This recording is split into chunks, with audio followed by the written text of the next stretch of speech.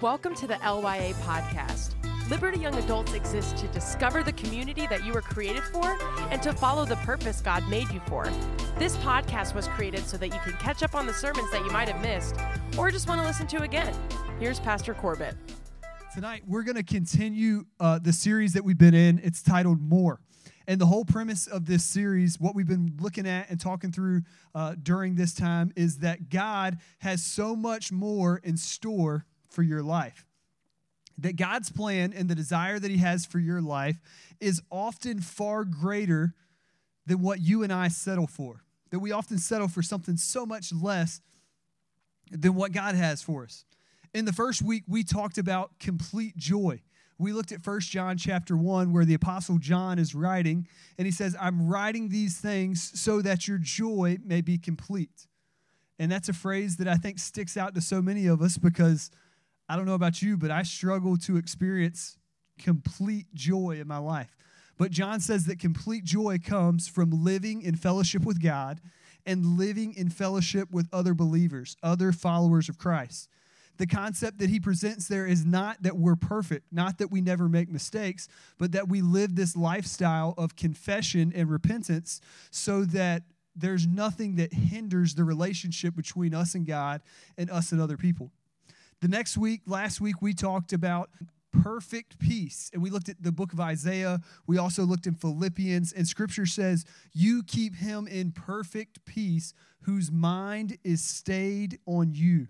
That God has a perfect peace for us that comes from focusing our mind, our thoughts on who He is and trusting Him. And we can experience this peace that even passes human understanding when we take our trials and our struggles and our concerns to Him rather than trying to handle them all on our own. And I think we could stop there with just the two topics that we've talked about and say, like, you know what? If God can give me perfect peace and He can give me complete joy, like, sign me up. I'm good with that. Like, that's enough for me to want to jump on the train. But as we go into this last message tonight, I feel like almost like someone from an infomercial where, like, you know, for 4 quick payments of $19.99, you can have this. But wait, there's more. You know, like, we're going to throw in something else. Like, but when we look at Scripture, it's not just complete joy or perfect peace. But what we're going to look at tonight is that in John chapter 10, Jesus says, I came so that you may have life and that you may have it abundantly. Jesus said, I came so that you may have life and that you may have it in abundance. The word abundance means large quantities, exceedingly exceptional. So Jesus says, my purpose in coming to this earth was not just to give you life, but it was to give you an exceptional life. And He's not just talking about eternity. Like, yes, the fullness of His promise and the full fulfillment of that is, yes, that He offers eternal life to all those who would believe in Him. But what Jesus is saying in this passage is that if you know me, you can have life and you can have it in abundance right now. That you can experience this full, exceptional life by living in fellowship in relationship with me. And so here's what I want to present to you as we kind of put a bow on this series. As we look at the topics, we've talked about complete joy, perfect peace. Tonight, we're going to look at abundant life. Here's what I want to present. Who you are with and what or who you listen to and who you trust will determine the life that you have. I'm going to say that again because it's kind of a mouthful. Who you are with, what or who you listen to, and who you trust will determine the life that you have. Perfect peace, complete joy, abundant life. Those things are found in Jesus. When you're walking with Him, when you're listening to Him, when you're trusting Him enough to respond in obedience. This is where those things are found.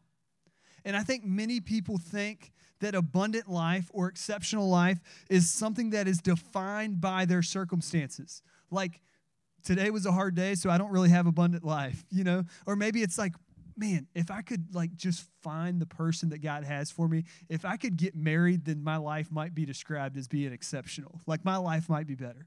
If I could just get that job that's going to make more money, then maybe I would obtain abundant life. Like, if I could just get that house and that car, if I could afford it, that one I really want, then maybe my life would be exceptional. Maybe it would be abundant. Or maybe if you could just have that private jet and go on all the trips that you wanted, then you would be like, okay, this is abundant life right here. Like, I'm in the islands. This is pretty good. Maybe that's the concept or the idea that you have of a full or an exceptional life. But here lies the issue with that way of thinking. It leaves our peace, our joy, our life up to chance or up to circumstances. That when things are good, I have it. But if I come across misfortune, so much for that abundant life, so much for that peace, so much for that joy that you talk about. The reality is that there's no amount of money that's going to bring you true peace in this life. There's no amount of money, there's no amount of things that you could obtain that's going to bring true joy in this life. You think about some of the wealthiest people to ever live, and they're some of the most depressed or discouraged people because they've got enough money to buy anything that they could ever imagine, and yet it still doesn't satisfy. It still isn't fulfilling. It's still not enough. There's no amount of money or worldly status that can bring you peace. And all of these things that people long for, that they think is going to bring joy, and is going to bring peace, and is going to bring an exceptional life, what Scripture says is that they can only be found in a relationship with Jesus. So here's the beauty about this tonight. Right where you are, married or single, rich or poor, this is starting to sound like vows. That's not what I was going for. Sickness or in health, we're just going to keep it going. It's working. Whether you're here tonight and you're married or you're single, whether you're healthy or you're battling a sickness, whether you're rich or you're poor, whether you're struggling or you're thriving, you can have an abundant life in Jesus. You can experience perfect peace. You can experience complete joy because those things are not based off of your circumstances. They're based off the relationship and the fellowship and the trust and the obedience that you have that's directed towards God. I want to read this for you one more time. Who you are with, what or who you listen to, and who you trust in will determine the life that you have. Let's jump into John chapter 10. We're going to start by looking at verses 1 through 6. It says this, "Truly, truly, I say to you, he who does not enter the sheepfold by the door, but climbs in by another way, that man is a thief and a robber. But he who enters by the door is the shepherd of the sheep. To him the gatekeeper opens. The sheep hear his voice, and he calls his own sheep by name and leads them out. When he has brought out all his own, he goes before them, and the sheep follow him, for they know his voice. A stranger they will not follow, but they will flee from him, for they do not know the voice of strangers." This figure of speech Jesus used with them, but they did not understand what he was saying to them. So in verses 1 through 6, Jesus is using a figure of speech, and he's talking about sheep and a shepherd. He says, all that do not enter by the door are thieves and robbers. He says the shepherd goes in, and his sheep know him. They hear his voice, and they follow him, but they will not follow a stranger. So I want you to understand the context of what's taking place here. Because if we just start reading that, we don't get a full understanding or grasp of what Jesus is trying to communicate in this passage. He is talking to the Pharisees, who were the religious rulers and leaders of that day. And just to have a better understanding of what's taking place, when we look at this passage, chapter 9 and chapter 10, there's no break in between. Like, even though our English Bible breaks it down to this is chapter 9, this is chapter 10, this is a continuation of a conversation that he's having in chapter 9. So in chapter 9, Jesus heals a man that is born blind. The Pharisees then are in uproar because Jesus heals this man on the Sabbath. So like, who is this man that is healing someone on the Sabbath? This goes against our law. And so they go and they find this man and they begin questioning him. And they're like, hey, who is this guy that healed you? And I love the answer that the man gives. He says, basically, I don't know, but all I can tell you is I once was blind and now I can see. And so then there's this conversation that goes on between this man who was blind and now has his sight and the Pharisees who are in uproar because they're the religious authorities and someone has broken their law by healing on the Sabbath. I want you to see what Jesus says in verse 9, or in chapter 9, verses 39 through 41. Jesus said, "For judgment I came into this world, that those who do not see may see, and those who see may become blind." Some of the Pharisees near him heard these things and said to him, "Are we also blind?" And Jesus said to them, "If you were blind, you would have no guilt. But now that you say, 'We see,' your guilt remains." So in this passage, Jesus is saying, I came to this earth so that those like this man who was healed that cannot see might see, and so that those who think that they can see might actually be blind. He's talking about the Pharisees. Why? Because they rely on their self-righteousness. That even though they claim to be the religious leaders, even though that they claim to know and to study the Scriptures, they've studied the Scriptures, but they haven't had eyes to see what God is actually teaching them. Because standing right in front of them is the Son of God. Standing right in front of them is Jesus, the Messiah, who all of Scripture promised. And he does this incredible work. And instead of seeing who he is and believing and worshiping him because of that, they say, basically, this man is sinful because he healed someone on the Sabbath. They have a knowledge about God, but they don't know God. And so in this passage, Jesus says, I came so that those who think they see might be blind. And it's like these guys scoff. They're like, who are you to say that we are blind? We are the religious authorities and elites. And so that's the verse that kind of transitions us in to John chapter 10, verses 1 through 6, where it says that Jesus is speaking in a figure of speech. He's talking about how the gatekeeper opens the door for the shepherd, and his sheep hear his voice, and they know him, and they follow him. And anyone that tries to enter by any other way than the gate is a thief and a robber. If you don't enter by the gate, you're a stranger, and the true sheep will not follow you. This is important. I want you guys to remember this for later because we're going to go back to that same idea. Anyone that enters the sheep by or the fold by any way other than the door or the gate is a stranger. They are a thief. They are a robber. This is the claim that he makes. Jesus makes this statement about the Pharisees not being able to see. So in chapter 9, he says they're not being able to see, and they scoff. They're like, who does he think that he is? And then in chapter 10, he starts with a figure of speech, and verse 6 says that they did not understand him. So Jesus is trying to explain the things of God. He's trying to explain these truths. He's really explaining who they are versus who he is. And it says they don't grasp it because he's speaking in a figure of speech. So again, these individuals that claim to see don't have eyes to see the truth in Scripture. But I want us to keep reading. Verse 7 says this.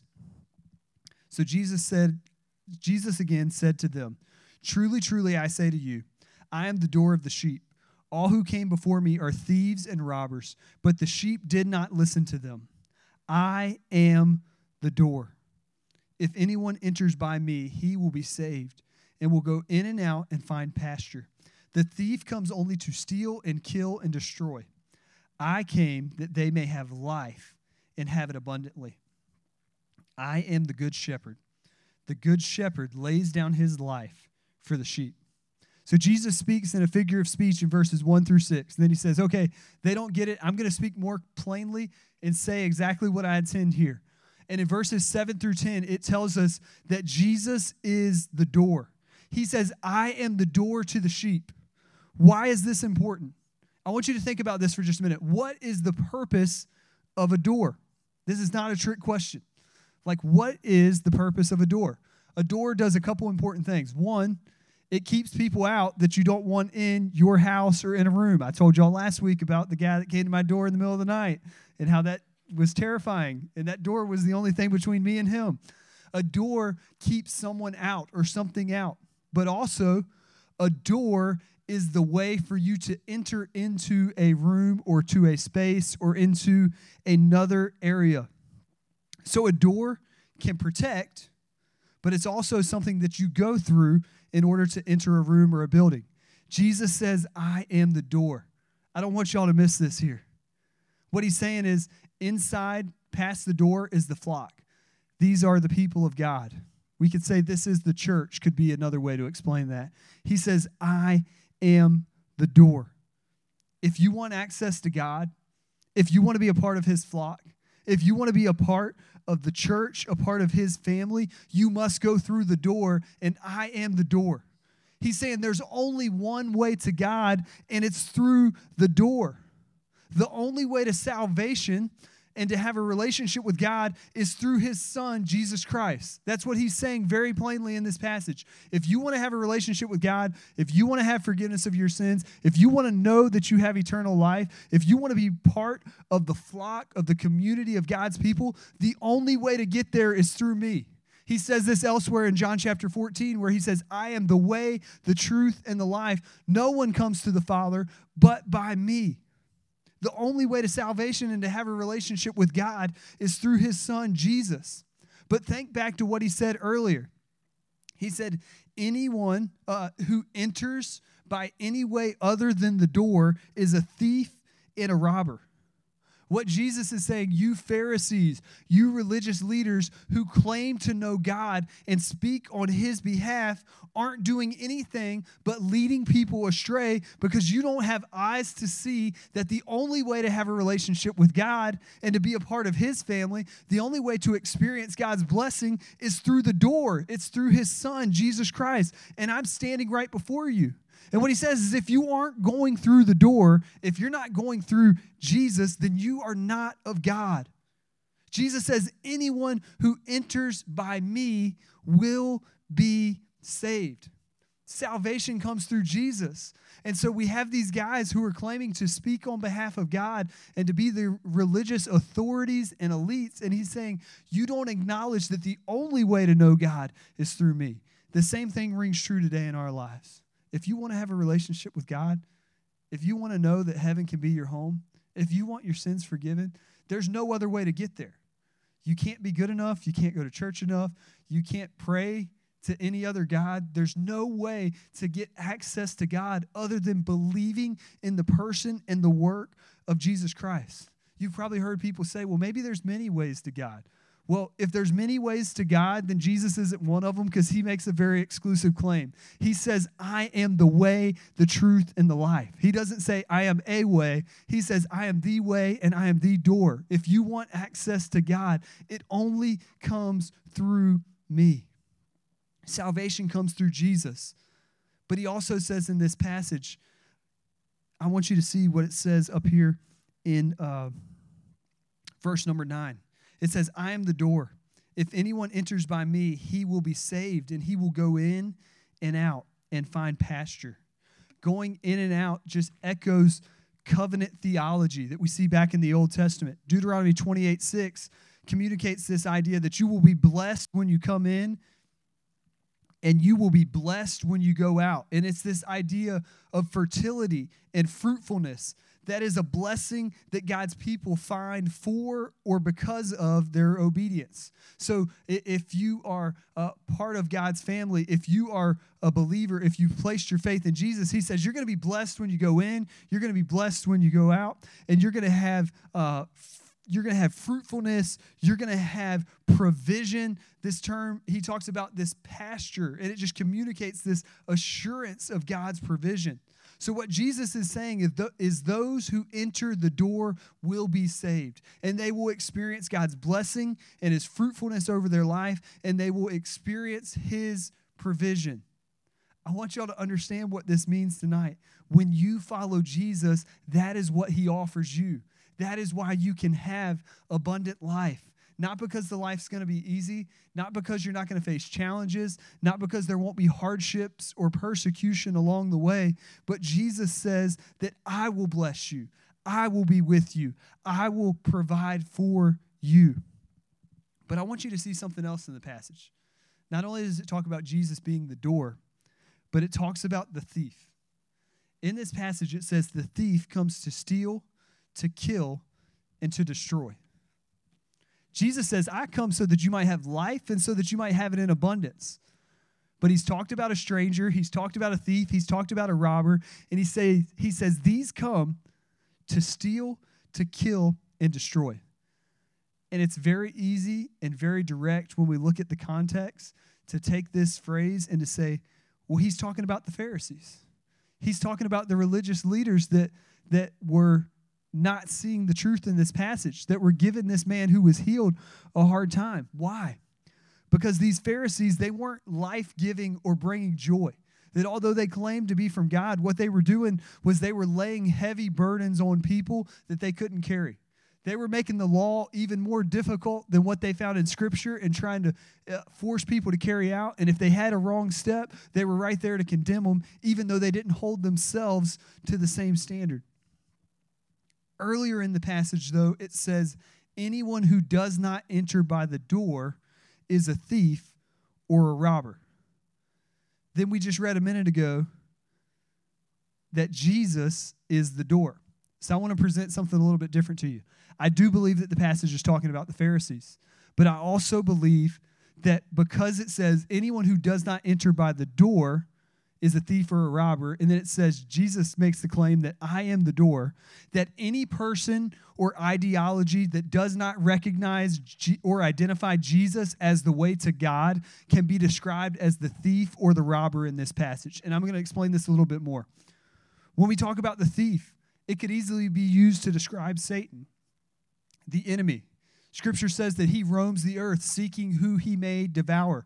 But let me take it a step further. What about even the ideology of this world? A worldview that is counter to what Scripture or Jesus teaches. This idea that it's not about going through the door to gain access to God, but maybe the way that you find joy is by just doing whatever your heart desires. That maybe the way you find joy is by pursuing relationships that aren't glorifying to God. That maybe you find joy and peace and satisfaction by just living it up and doing whatever you think is going to make you happy. Maybe it's this philosophy that it's all about what you desire and what you think is best. But that goes counter to what Scripture or what Jesus teaches. Think about the things of this world and the things of this life. Many of them promise joy. They promise pleasure. They promise satisfaction. They promise happiness. They promise you a better life, and yet they leave you feeling empty. They leave you feeling discouraged, maybe depressed, hopeless, or lacking purpose. I think too many people aren't experiencing abundant life that comes from Christ because they're giving opportunity to the thief that is robbing them of their joy.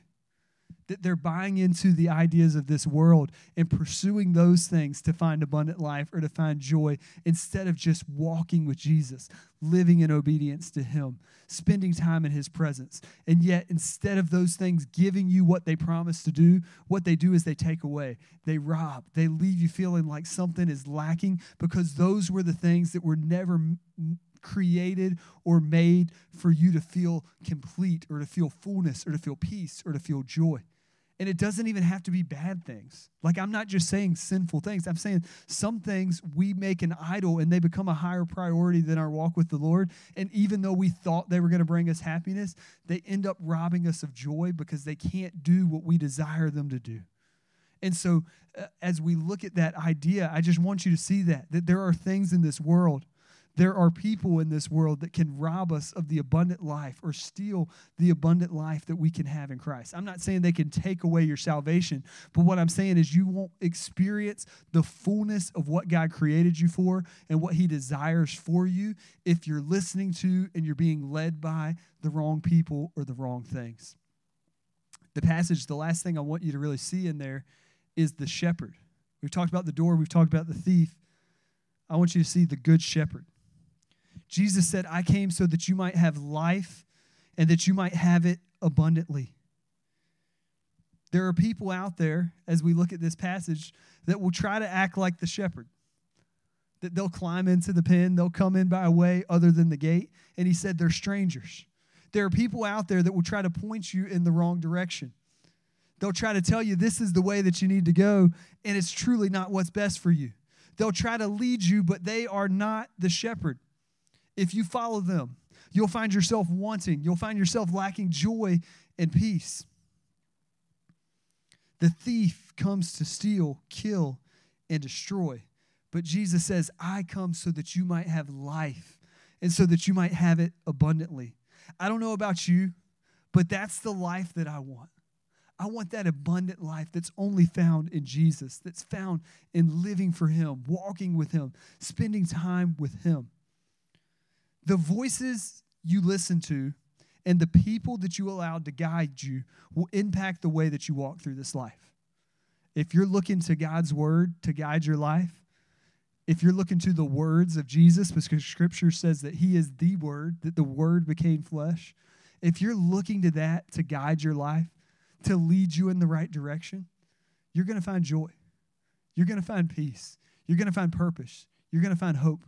But if you start looking to other areas, if you start looking to other things to be your guide, to point you in the right path, you're going to see some of those things start to be lacking. Some of those things start to be missing from your life. I want to share a story with you guys. And how many of y'all have ever been whitewater rafting? Anybody in here ever been whitewater rafting? Okay, a good amount of you. Can you put the first picture up on the screen? Y'all, this is a throwback, okay? This is from my senior trip in high school that was, I'm not going to tell you how many years ago. But I'm actually up front in the blue shirt, very intense. You can see that we're about to go over a ledge there. So let me give you the backstory. It all started when, how did we get there?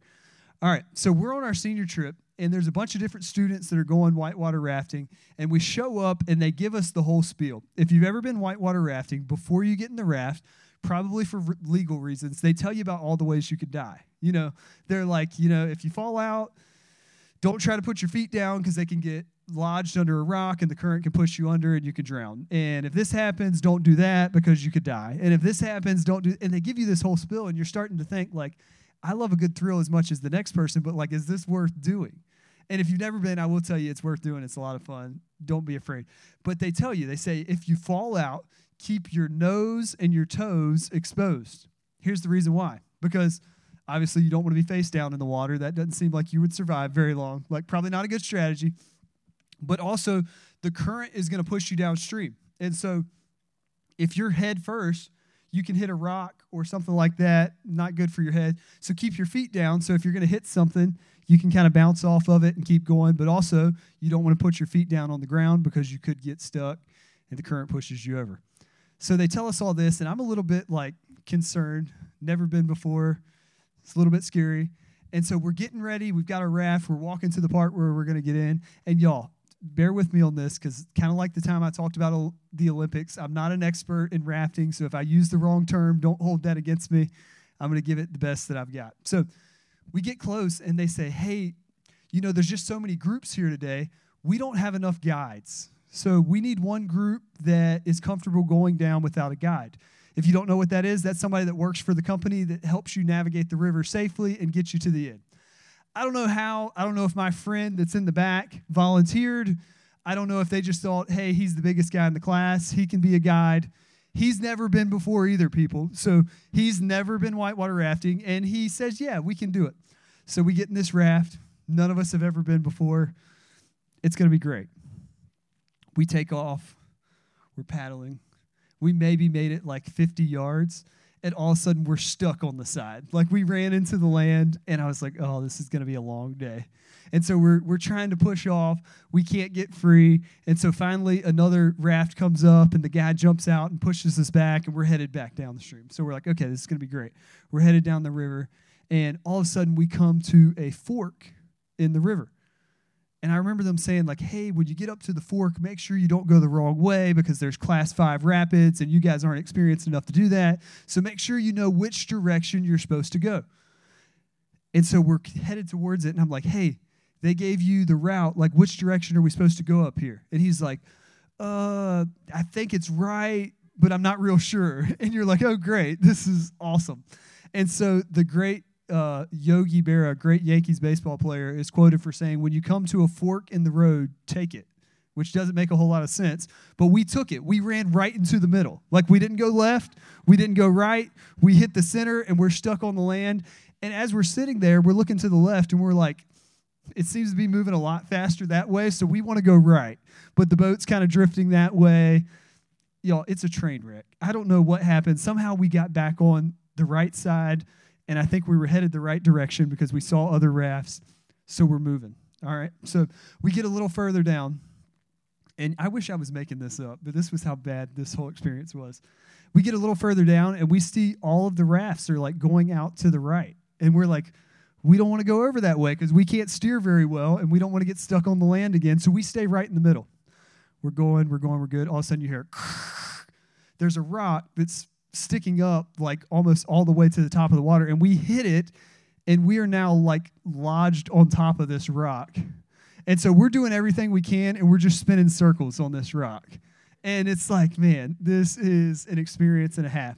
And so as we're spinning, finally another raft comes that has a guide, and we see he's like directing them to us, and we're like, what is he going to do? They just ran into us full speed and knocked us off the rock. So now we've spun around. We're headed back downstream. We kind of got the hang of it for a little while, like we're going through pretty calm areas. And then we remember him saying, like, when you get to the end, there's one really hard part before you're finished. It's like a 6-foot shelf. Like, it's just going to drop off, and you'll land. It'll be great. But if you don't, there's always that caveat. Like, you're going to be fine. But if not, they had people down there that had, like, these bags that you could throw out into the water, and you try to grab the rope, they'll pull you in, or you pull them back into the raft. So we start getting close to that, and we're like, y'all, we have no idea what to do here, but let's just try to stay straight, and let's go for it. So this is what's about to happen in this picture. The last seconds of our lives, maybe. We're not really sure what's going to happen there. So we go over this ledge. You can show the next picture. The raft about goes in half as we're landing. And then it gets worse because we get stuck to the rocks on the left side. So we're stuck to those rocks, and we decide, okay, we're going to push off of here and try to get free. And in doing so, we push our raft back underneath the waterfall that's coming off of that ledge. And so now it's just pouring into the back side of the boat. Somehow we get turned around, and I, who am in the front, am staring right into the waterfall. And y'all, this was God's grace in the midst of the chaos, because I could have killed somebody in this moment. I get the bright idea. I'm going to take my oar, and I'm going to push it off the rock, and we're going to get free, and we're going to start floating downstream. I do that, and the pressure of the current literally shoots it back like a missile, like the opposite direction, and somehow, by the grace of God, it didn't kill someone in the raft. Like, it just shot straight down. So now, not only are we kind of stuck, we're down an oar, a paddle, whatever you want to refer to it as, we're still under this waterfall, and then somehow, I don't know what happened. Maybe we got enough water in there. It moved us away. We start floating downstream, but we look, and you can see this next picture. The guy in the back's gone. Like, he's no longer in the raft. He's now in the water close to the waterfall. Bad news is he's down. Good news is I've got to paddle again because he left his in the boat. So then you've got this next picture. The girl in front of him is now gone. She's in the water. And so they throw the rope out to her, and it like doesn't get to her. She doesn't grab it, and she's frantic. She's like, ah! Like she's going to die because she didn't get the rope. So we go over, and I'm like, I've got to save her. I've got to pull her back in the boat. We get close enough to her, and they tell you like the way to get somebody up is you push them down and then pull up because it kind of gives them a bounce from the life jacket. And as I'm doing that, she's just like smacking me. Like she's attacking me because she thinks I'm drowning her. And so I get her back into the boat, and then I look at the guy who fell out, and he's our guide, by the way, the one that was supposed to get us from point A to point B, and he was the complete opposite. You would have thought he was at water country. Like, he had his nose and his toes exposed, his hands were behind his head, and he's just floating downstream, like, enjoying the ride. So we were like, okay, cool, we'll get him at the bottom when we stop. He floats all the way down. He got out before we did. So the whole moral of that story is we didn't have a guide. We didn't know where we were going. We didn't know what we were doing, and it was a train wreck. There were a lot of times where somebody could have got hurt. Someone could have died. We experienced a lot more challenges and trials and struggles because we didn't have an experienced guide that could point us in the right direction. I've been probably 3 or 4 other times where I had a guide that knew what they were doing, that knew the river, and it was nothing like that experience. It was night and day because they knew how to navigate danger.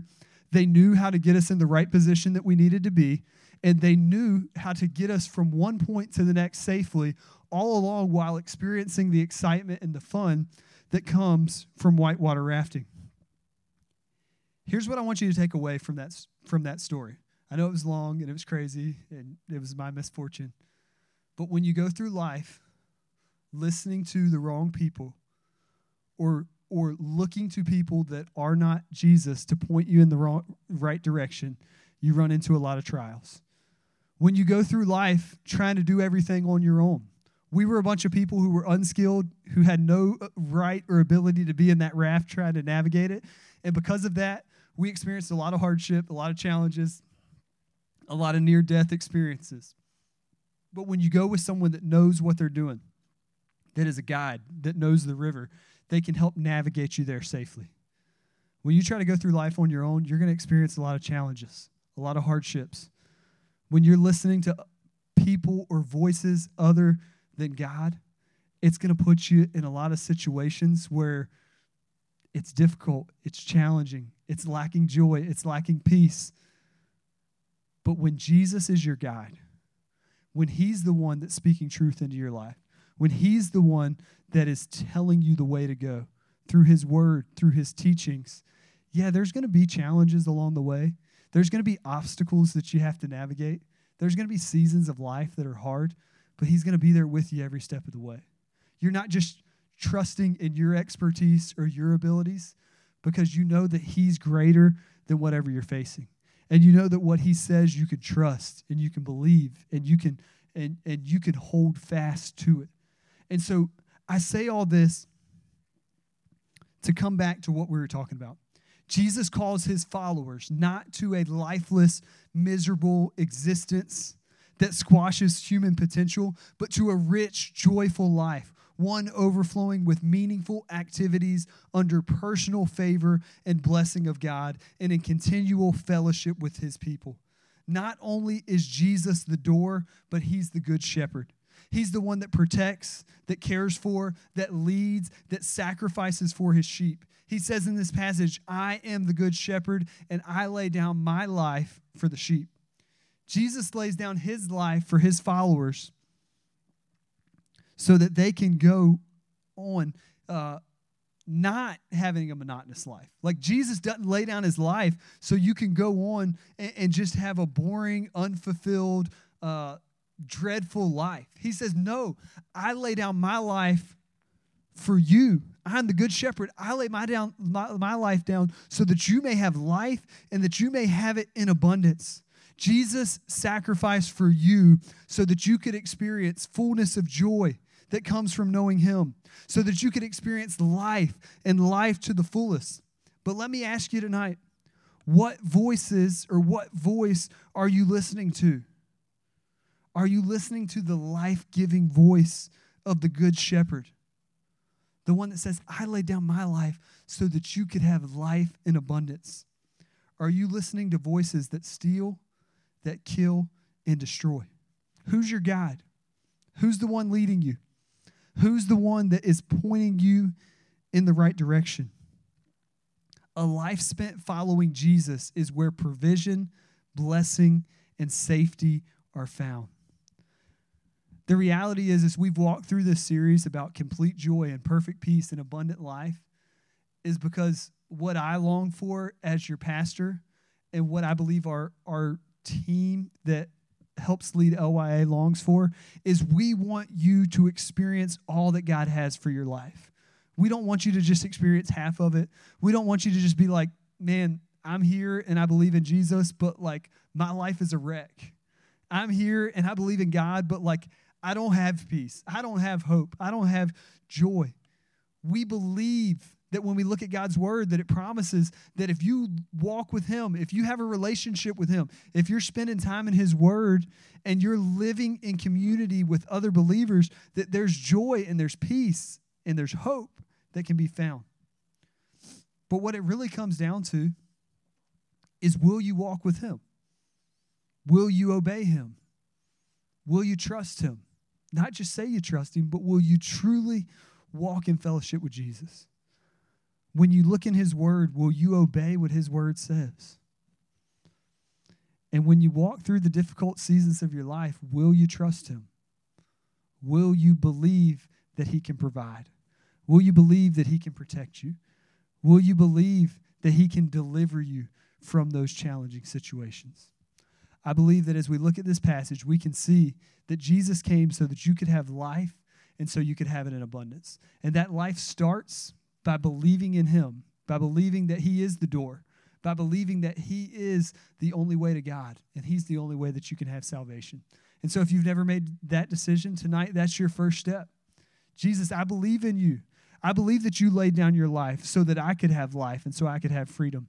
And if you've never made that decision, we want to talk with you tonight. I'll be here afterwards. I would love to share with you how you can know that Jesus is your Lord and your Savior, and how you can know that heaven is your home.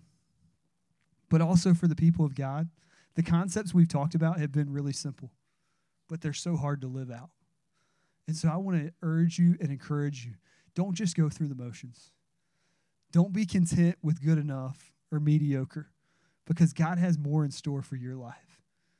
But it comes from being in fellowship with him. So maybe tonight, there's sin in your life that you need to confess. Maybe tonight, you got to say, you know what? I'm not spending time with God. I'm not reading Scripture. I'm not spending time in prayer, so I don't know how to live in obedience to him. Maybe you need to take that first step and just commit that that's going to be something that you're going to do. Maybe you are, but you just haven't quite obeyed. You kind of read Scripture, but it doesn't change the way that you live your life. And maybe tonight the step is you got to say, God, I'm going to start living in obedience to your truth. Or maybe the key for you is trust. That you've got to say, Jesus, I trust you. I trust you enough to step out in faith. I trust you enough to do whatever it is that you're calling me to do and to take that next step. Thanks for listening. We hope that you were encouraged and convicted through this message. Want to know more information about Liberty Young Adults? Visit libertylive.church/youngadults or follow us on Instagram at libertylya. See you next week.